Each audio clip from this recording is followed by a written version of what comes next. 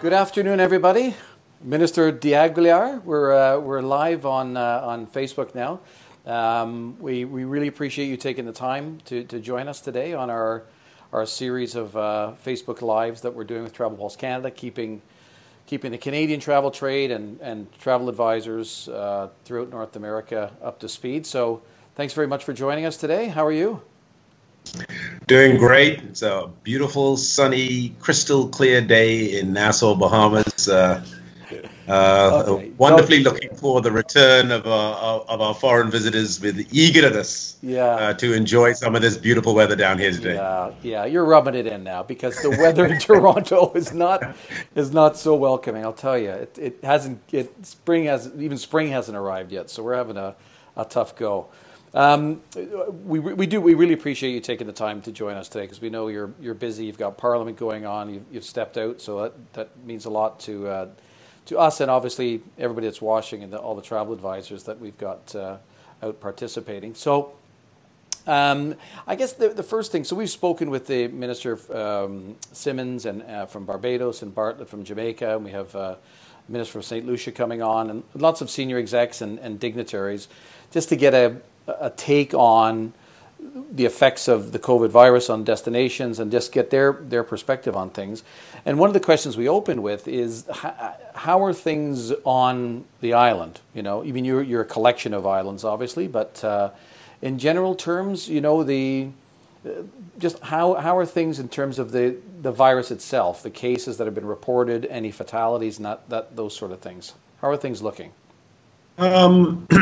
So we have a small number of cases, COVID cases in the country that have resulted in approximately 11 deaths.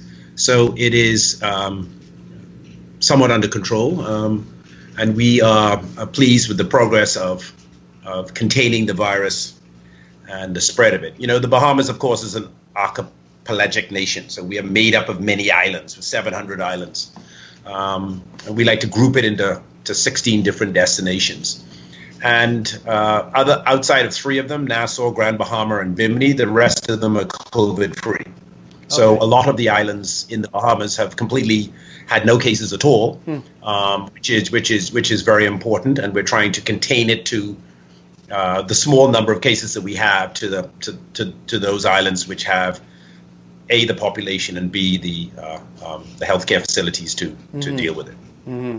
So just as an aside, has inter-island travel been restricted? Oh yes, everything. We've stopped the movement, first of all, of anyone into the country. You can go, no one in, and certainly within the country, we don't want you moving around and contributing to community spread, certainly within the islands. Of course, the more remote the islands become, the more rudimentary is the medical facilities. Mm-hmm. So we want to ensure that our what we call our family islands, our out islands, those outlying islands, get no cases because it becomes just that much more complicated from a medical standpoint. And I've traveled to the Bahamas many times. I've traveled extensively through the Bahamas. It's one of my many favorite destinations that I have, but I really enjoyed the time I've had down there.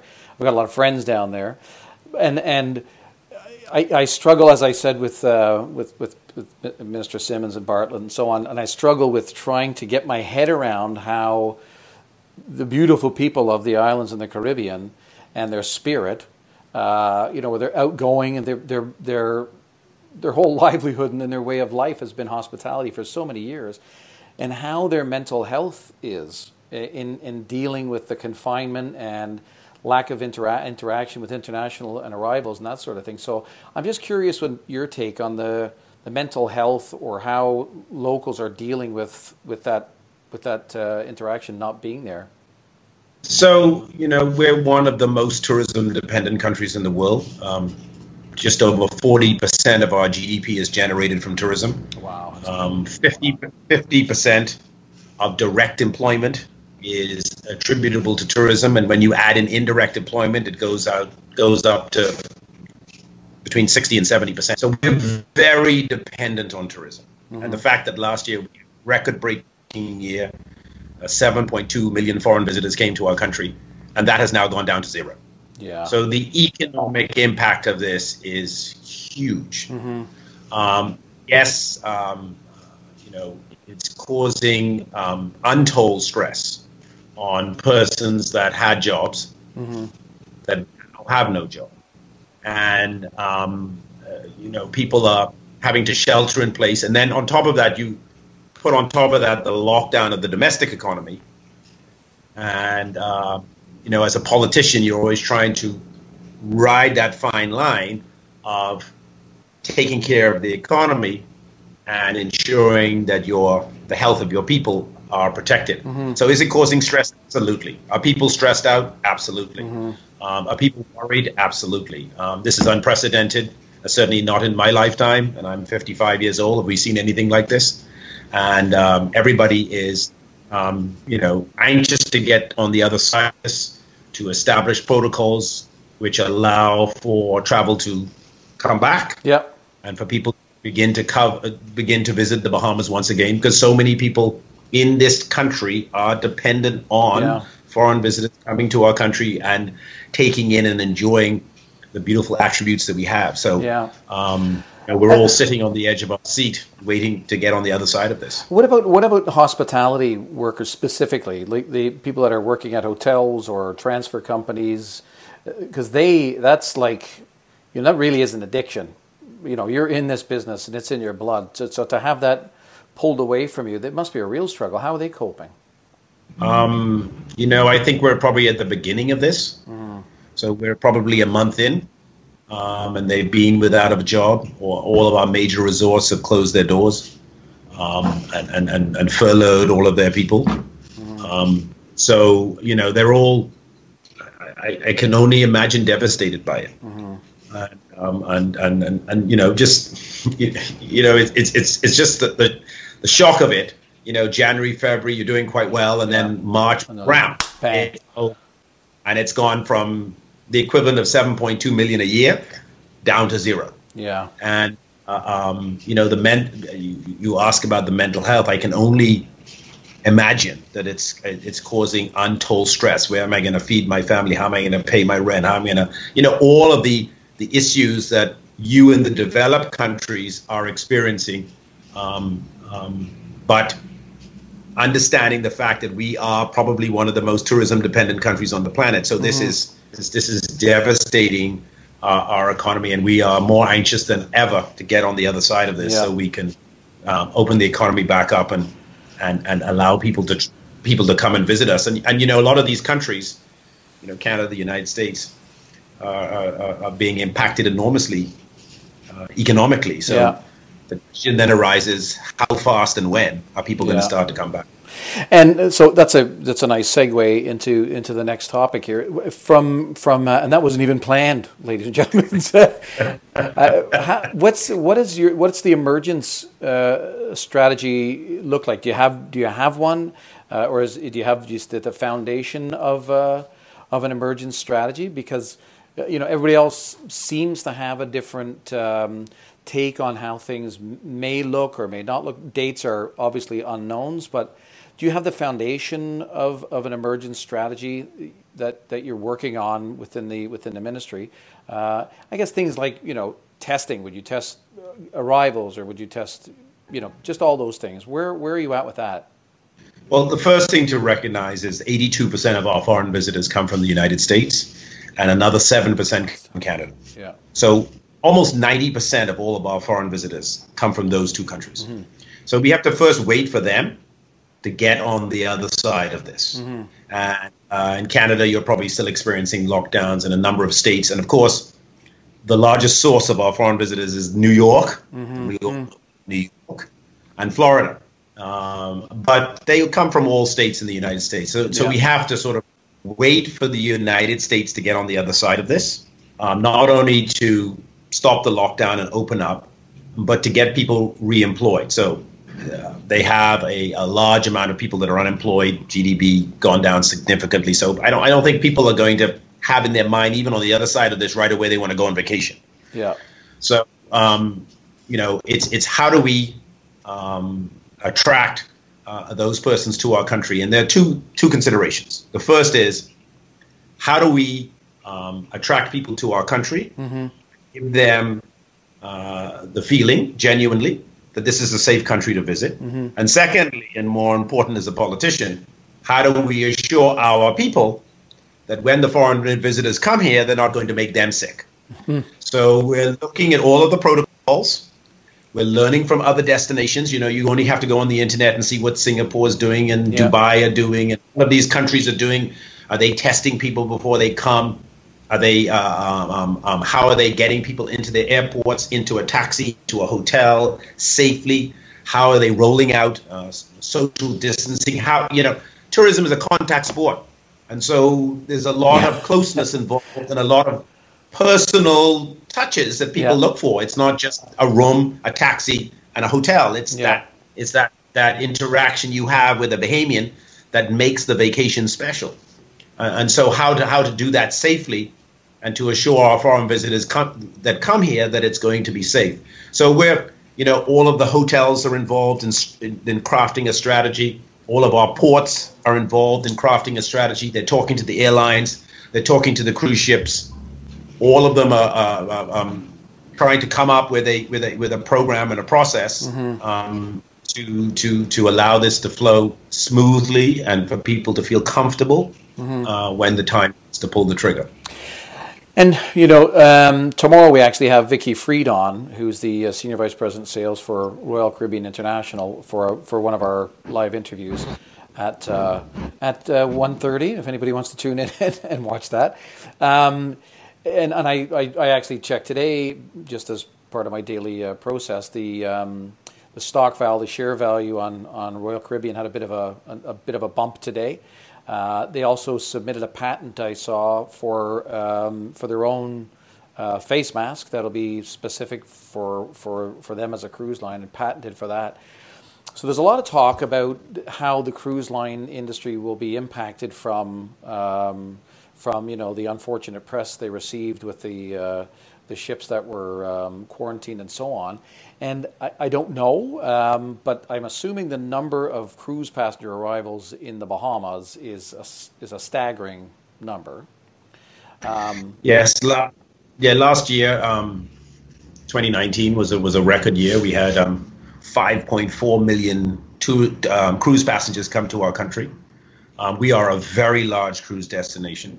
Primarily because of our geography. We're wonderfully situated next to the three busiest cruise ports in the world, which is Miami, Fort Lauderdale, and Canaveral, and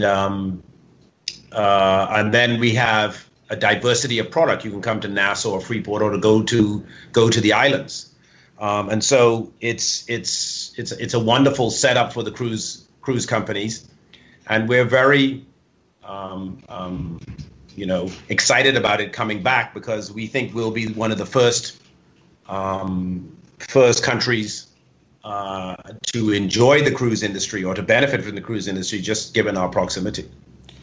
It's showing I'm frozen on the screen here, but I'm assuming that I'm still being broadcast with audio, so we'll just continue on.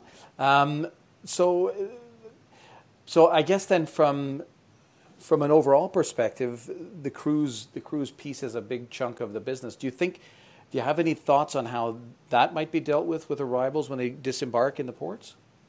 Well, I think the cruise ships will address this issue. I'm almost certain that they'll have to do some sort of testing for people before they get on the cruise ship, and once they get on the cruise ship,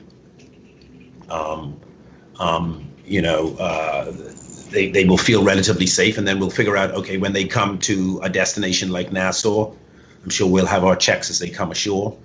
We'll ask them to exercise social distancing, washing hands frequently, you know, as they move about Nassau, just to ensure that they remain safe. Yep. And then they'll get back on their cruise ship and go on their merry way. I think when people start cruising again, though, that they will probably take advantage of the 3-day cruise or the short cruise, because, you know, they'll probably want to try it out. Let me see what it's like first and foremost before I start, and that bodes well for the Bahamas because we're ideally set up for that.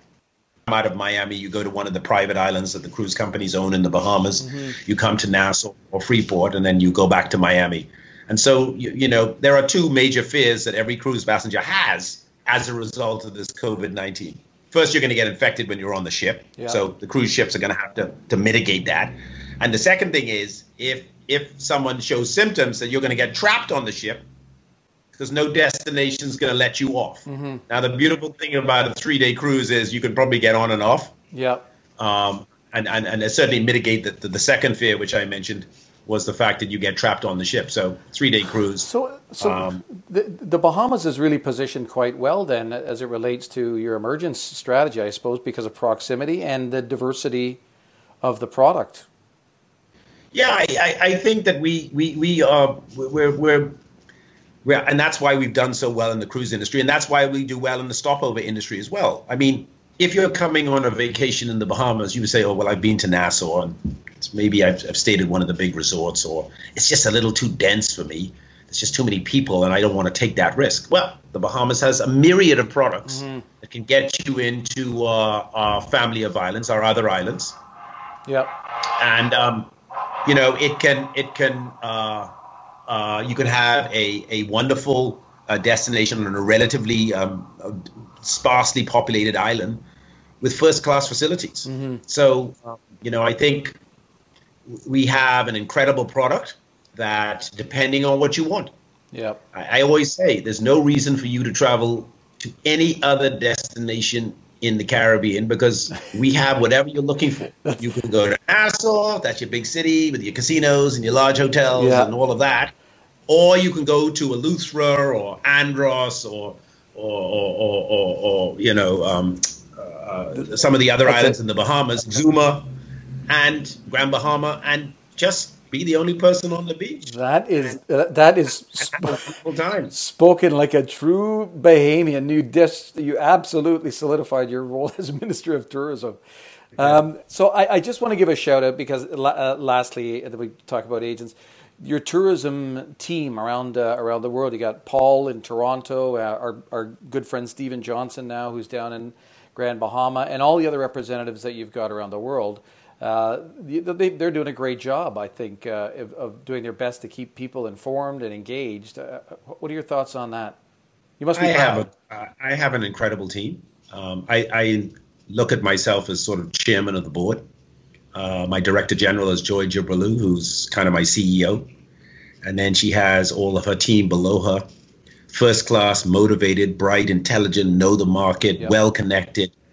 They really are on top of this. Shocked as I am at where we are right now. But, certainly working their connections and keeping their contacts informed and up to date. And as we emerge on the other side of this, I think we'll be well positioned to step back up and begin to attract foreign visitors back to our country. Well said. Our country is relying on us. It's relying on them. Yep. If they don't do their job, our economy can't bounce back. Yep. So we're all, feeling the pressure, understanding the goal, and we're all, as we say, fired up and ready to go when the time comes to for tourism to start all over again. I think the world will have changed. It'll be a completely different ball game. Yeah. And certainly as we come out of this initially, everybody's going to be somewhat cautious. Yeah. Until this becomes hopefully a long forgotten memory. Time passes, but right now it's a whole different ball game than what we had pre-COVID-19. Yeah, I don't think there's anybody who's convinced me of an outcome at this point. So lastly, if you just want the opportunity, I'm frozen on screen, but everybody can hear me still. So, and I have this blank look on my face in the frozen image, so it's not that becoming. But if there's anything you just want to say or give a message to all of the travel advisors and agents that have supported the Bahamas for years, I think Air Canada, has been flying to the Bahamas for 75 years or some crazy number, one of your first partners. Anything you want to say to the agents in North America, around the world? The Bahamas is still as beautiful and as wonderful as you remember it. We have an incredible product. We have a wonderful people. And I think that, when we get on the other side of this very stressful situation, a wonderful vacation to the islands of the Bahamas should be one of the things that you consider almost immediately. We are very close to Canada, very close to the United States, 2 or 3 hours and you're here. I think 3 hours nonstop direct from Toronto. You're in Nassau, English speaking on the same time zone, beautiful weather year round. I know you've been having dreary and wet and gray weather in Canada, and so that's probably gotten you a bit down. And so coming to the Bahamas with its exuberant colors and just its crystal clear waters and its beautiful beaches will definitely be something I'm sure a lot of the traveling public will be looking forward to as they come on the other side of this. And and we need you to come. The country is depending on foreign visitors to come, and we invite you with wide and open arms. Well said. With that, hopefully next time I see you, I'll have a cold Kalik in my hand, and absolutely, we can enjoy some time together. Yeah. Okay, thank you very much, Minister. We know you got a busy afternoon. We appreciate the time with us this afternoon, and thanks very much for tuning in, everybody. I'm sorry that I have that blank look on my face with that frozen screen, but I'm still smiling in the background here. And please like us on Facebook, and if you get the opportunity, join our private Facebook group. Minister, thank you very much. Have a great afternoon. We appreciate the time. Thank you. Thank you so much, John. Okay. Have a good day. Okay, good afternoon.